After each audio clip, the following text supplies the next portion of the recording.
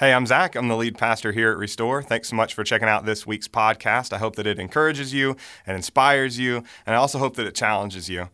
And I want you to know that we are in our year in the greatest commandment, looking at this great commandment from Jesus to love God and to love people. And so I hope more than anything that this encourages you to love God and to love the people around you in a more holistic way. I also hope that you have some people around you to talk through some of these things with, and if you don't, we would love to see you at one of our Sunday gatherings or in one of our Restore groups. You can get all that information on our website at restoreaustin.org. I hope you enjoy the message. Thanks. I'm a little nostalgic watching that video, seeing some of the series that we've walked through over the last 12 months during our year in the story. Honestly, the year in the story was a year of study and learning for me, unlike anything I've ever experienced. But as incredible as it was, I think that I am even more excited about the year we are about to embark on, a year in the greatest commandment. So this morning, we kick off our new year by looking at what this commandment is and why it's so great, why it's so important. Are you ready? Yeah, that was terrible. Okay, are you excited? All right, let's jump in. Here we go. I want to start by saying, whether you do it consciously or subconsciously, every single one of us have these deep-seated principles that guide our lives, right? Things that we believe that help us make decisions, that frame the way that we see the world. And these principles, they have many different names. Sometimes they're called axioms or precepts or proverbs, or sayings, or mottos, or morals, or phrases, or filters, or values. Sometimes they're called mission statements, or purpose statements, or vision statements, or culture statements. But they all basically boil down, no matter what we call them, to the same thing. They are these principles that guide us as we make decisions and navigate life. The things that we believe intuitively and intrinsically about the world around us that influence how we see things and how we do things. Many times we first kind of imbibed these principles as children when we heard them from a parent or a teacher, and they've stuck with us throughout our entire lives. If you ever belong to an organization, they have most likely been shaped by these kinds of principles. If you were here during announcements earlier, I said that Restore has 4 core values. These are principles that guide the things that we do. But because they have so many names, we're going to unify around one term for them this morning, and that is a creed. Now, it's important to know that I'm not talking about this kind of creed, that kind of creed. Good movie, though. Good movie. I'm also not talking about this kind of creed, although, come on, right? Can you take me higher? That was good, right? That was Scott Stapp. Check them out if you don't know them. Yeah, they're great. I'm talking about the kind of creed that the Oxford Dictionary defines like this. Creed, a set of beliefs or aims which guide someone's actions. That's what we're talking about this morning, a creed, a set of beliefs or aims which guide someone's actions. As I said a moment ago, we're all influenced by creeds. We're all directed by creeds, whether we realize it or not. And there's nothing wrong with that, okay? Let me say this. It's not a bad thing to be guided by a creed. It's a bad thing to be guided by a bad creed. Okay? It's not a bad thing to be guided by a creed, but it is a very bad thing to be guided by a bad creed. Let me explain what I mean with a quick story. One of the most influential creeds in all of human history goes something like this: the ends justify the means. Raise your hand if you've heard that. The ends justify the means. It is attributed to Niccolò Machiavelli.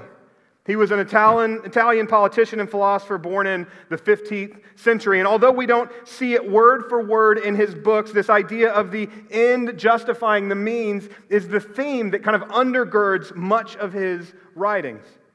Machiavelli published his most famous work called The Prince in 1532. And here's an excerpt. There are 2 ways of contending, one in accordance with the laws, the other by force. The first, which is proper to men, the second to beasts. But since the first method is often ineffectual, it becomes necessary to resort to the second. Machiavelli goes on to claim that it is better for a leader to be feared than loved. He says a good leader must be willing to do anything necessary to gain and maintain power. including deception and manipulation and even violence. He argues that force should be used to purge a community of anyone who not just is a threat to the leader, but who might become a threat to the leader. For Machiavelli, the ends justify the means. The results validate the methods. That's the creed that guides him, but it's a bad thing to be guided by a bad creed. We don't know exactly when Adolf Hitler first came across Machiavelli, but we know that he kept a copy of The Prince by his bedside and read it most nights. Joseph Stalin also had a copy that he read, annotated, and would frequently return to help him make decisions. Hitler and Stalin used every horror imaginable to gain and maintain power, and the results were the deaths of tens of millions of people. They both believed that the ends justified the means. It's not a bad thing to be guided by a creed, but it's a very bad thing to be guided by a bad creed. So what creed guides you? What creed guides you? For my friend David, it's the early bird gets the worm. David only wants to have coffee or breakfast with me at like 5:30 a.m. That's it. Like there's no other time available in his entire life. Weekends? No. Nights? No. Before church? 5:30. Before church? That's fine. Like that's the only time he will hang out with me. I love him so much, but I don't love anyone at 5:30 a.m. So we don't hang out a lot, to be honest. Sorry, David. But it's not just early rising for David. He's something called an early adopter, too. Do you know people like this? Early adopters? You may even be one of these. He's the first to everything.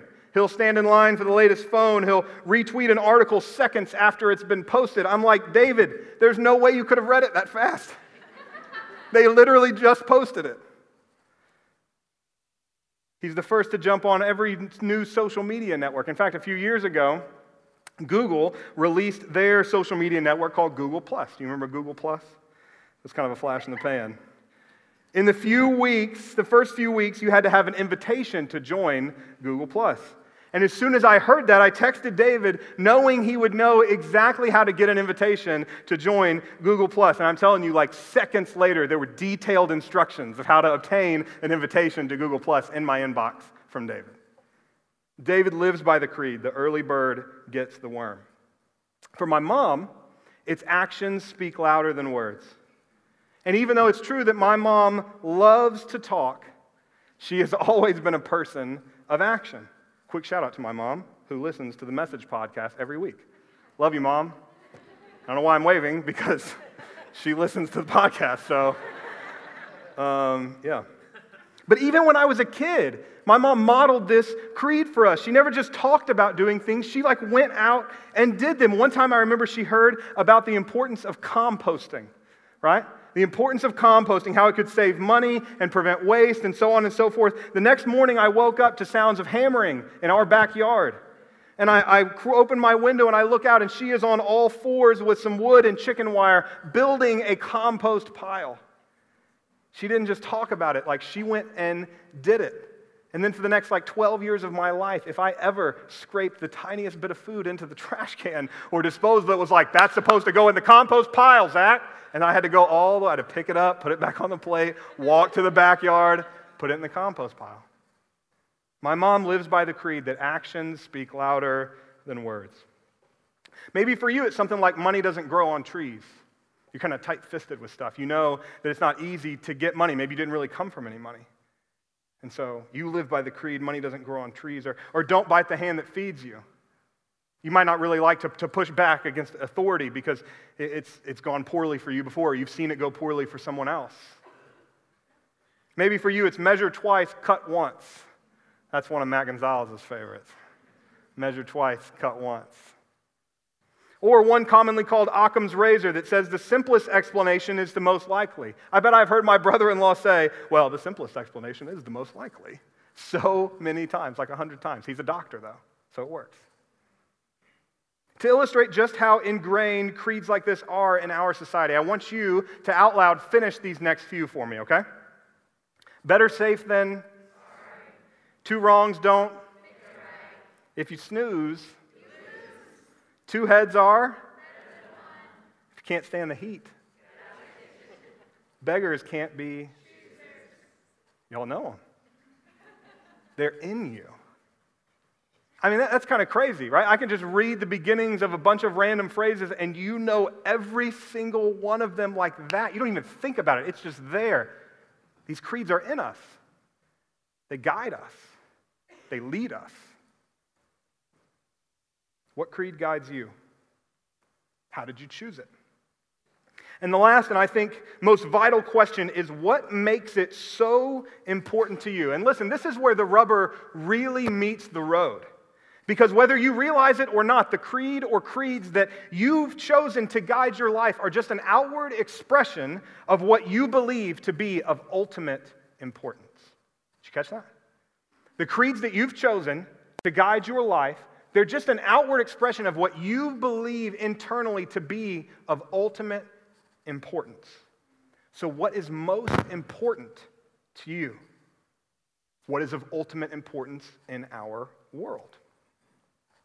Well, I'm glad you asked, because the answer to the question, what is most important, determines everything. It determines the creed by which you live your life. It determines how you make decisions, where you devote your time, how you spend your money, who you choose to be in relationship with. Quite literally, what you believe to be the most important determines your entire life's trajectory. So the question, what is most important, really, really matters. And because of the transcendent nature of this question, the heaviness of it, you probably aren't surprised to find out that we aren't the first people who've asked it.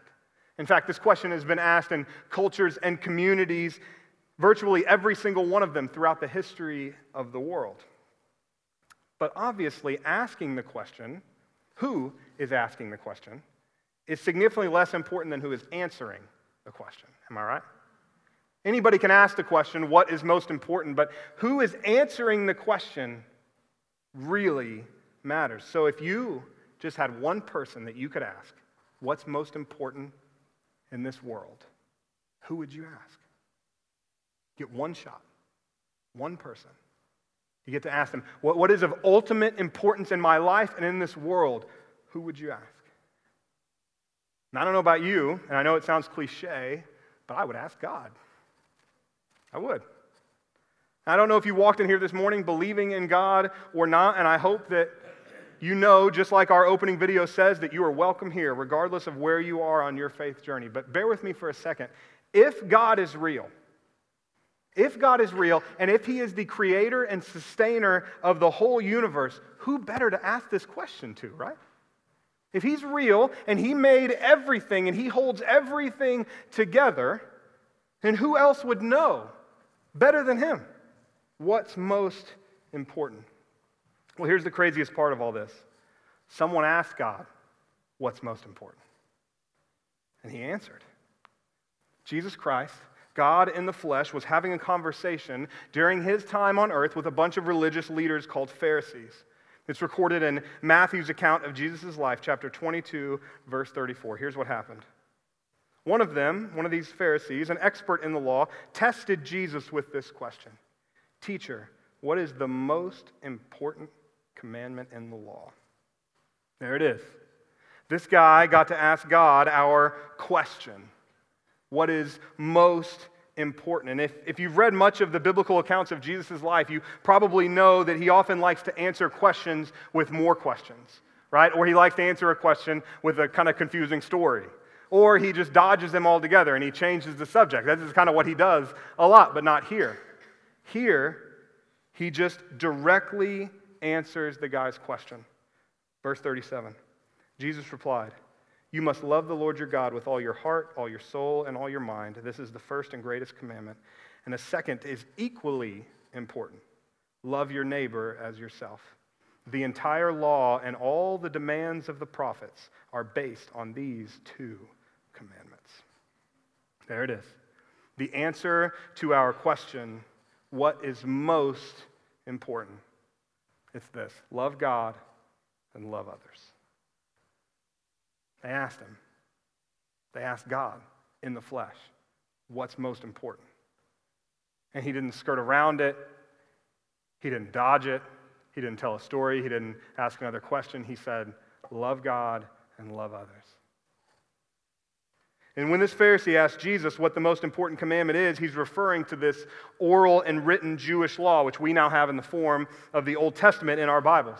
Now, you may or may not know there are 613 commandments in the Old Testament law. 613.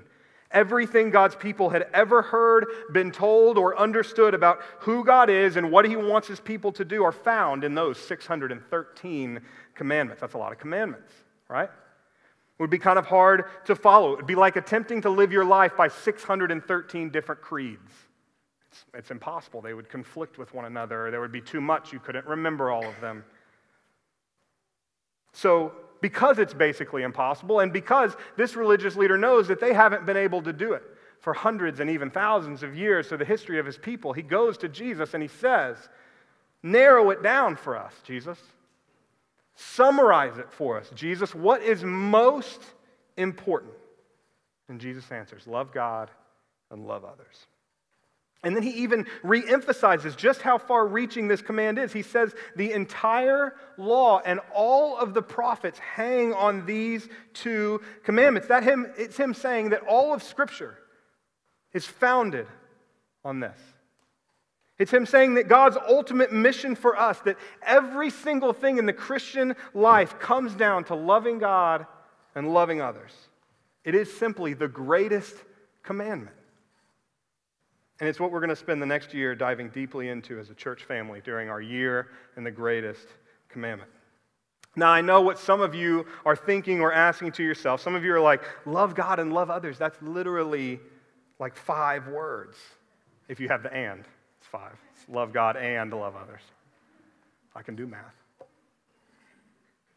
We're going to spend an entire year studying these 5 words? Great question. The answer is yes. Because even though it's so beautifully simple, the greatest commandment will change absolutely everything about our lives if we truly embrace it. It becomes the guiding principle by which we live our lives. It determines, like any other creed, how we make decisions, how we spend our money, the relationships that we're in, how we spend our time. The greatest commandment, love God and love others, becomes our creed. Scholar and theologian Scott McKnight calls this the Jesus Creed. And in his book of the same name, he says this: for Jesus, love of God and love of others is the core. Love, a term almost indefinable, is unconditional regard for a person that prompts and shapes behaviors in order to help that person become what God desires. Love, when working properly, is both emotion and will, affection and action. Put in its simplest form, Jesus gave his followers a creed in order to shape their spiritual formation, in order to shape every part of their lives. And that creed has been given to us as well. This Jesus Creed, this greatest commandment, has been given to you and to me. And if we want to build our lives around what is most important, we will follow the Jesus Creed. We will love God and we will love others. That's what our year in the greatest commandment is all about. And it all starts with understanding the love God has for us. See, there was this guy in the Bible named John, but he actually had the craziest self-given nickname of all time. He called himself the disciple whom Jesus loved. He gave himself that nickname. We really only see it in writings that he wrote. He did this not because he was arrogant or because he was self-centered, but because he had experienced the incredible love of God through Jesus in a way that changed everything about his life, even his name. He was like, I can't even be called John anymore. I have experienced this love that has changed everything. I'm just going to call myself now the disciple whom Jesus loved. An even better translation of that is the disciple who encountered Jesus' love. It changed him. He met it, and it changed him. Here is how John, the disciple whom Jesus loved, talks about the love of God in one of his letters from Scripture. He says, "Dear friends, let us love one another, for love comes from God. Everyone who loves has been born of God and knows God. Whoever does not love does not know God, because God is love." This is so important. Not God does love, Not God loves us, not God loves others, but God is love. It's who he is. And then the last part, we love because he first loved us. Guys, the only way we can fulfill the greatest commandment of loving God and loving others is by knowing and embracing the love that God has for us. We love because he first loved us. And it's when we meet and encounter that love that it begins to flow into us and then flow through us back to him and to our neighbors around us.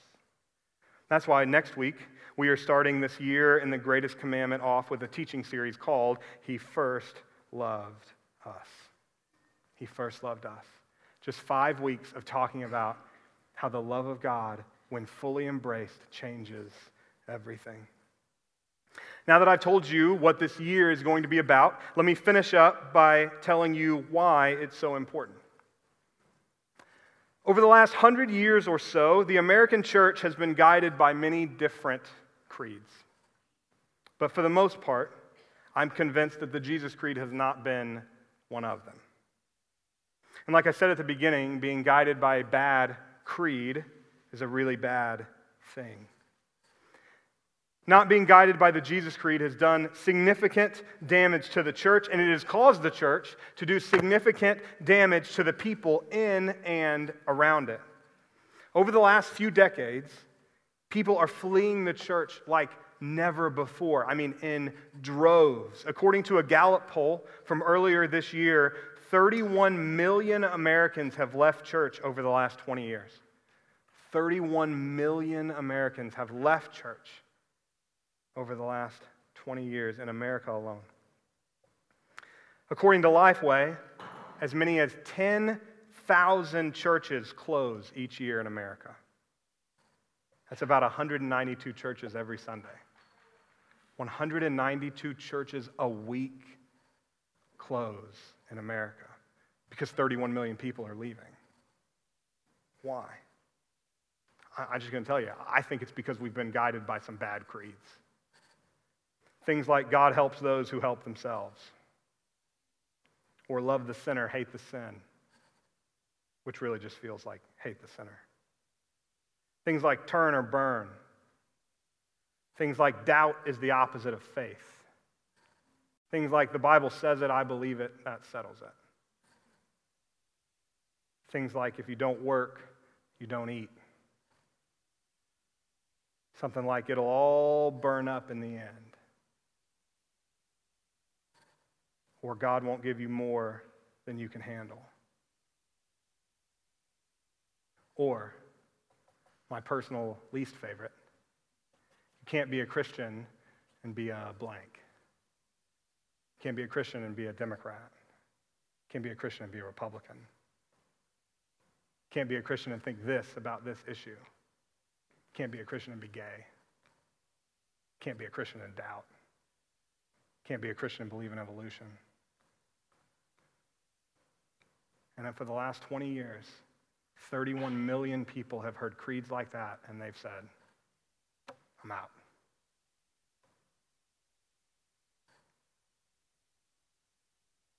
When we are guided by bad creeds, bad things happen.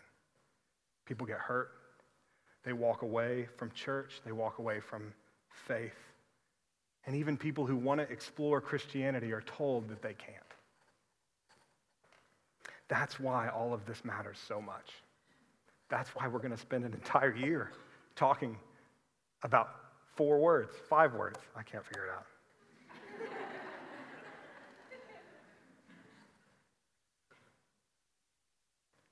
We're going to spend the next year at Restore centering ourselves around the Jesus Creed, around the greatest commandment.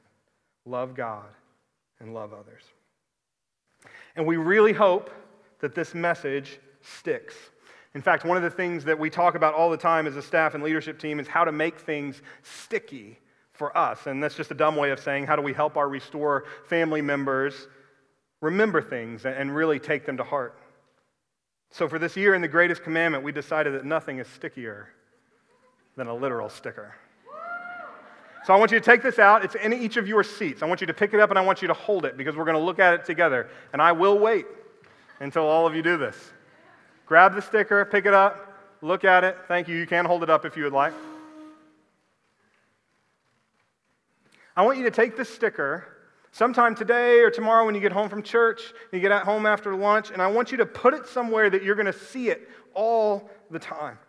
A mirror, a car, a laptop, a bag, a notebook, whatever you see on a daily basis, I want you to put this in a place that you're going to see it every single day because it's going to be our reminder to orient our lives around the greatest commandment.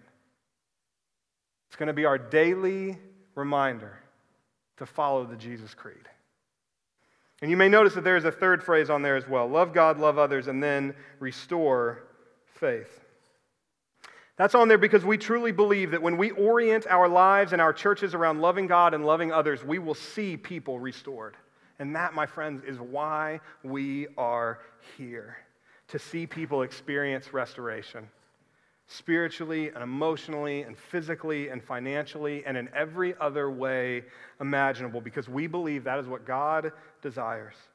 We believe that He is on this great mission of restoration, that we get to join Him on it. And we believe that the creed for that great mission of restoration is to love God and to love others. And we're going to wrap up this morning with a song that's all about exactly that. It's called Give Us Your Heart. The band's going to come back up, and we're going to sing this together. This song is a cry for God to pour out His love in us so that it can flow through us, back to Him and to the world around us. I can't think of a better song to sing today and to come back to over and over and over again throughout this year. So will you stand with me? I'm going to pray, and then we're going to sing.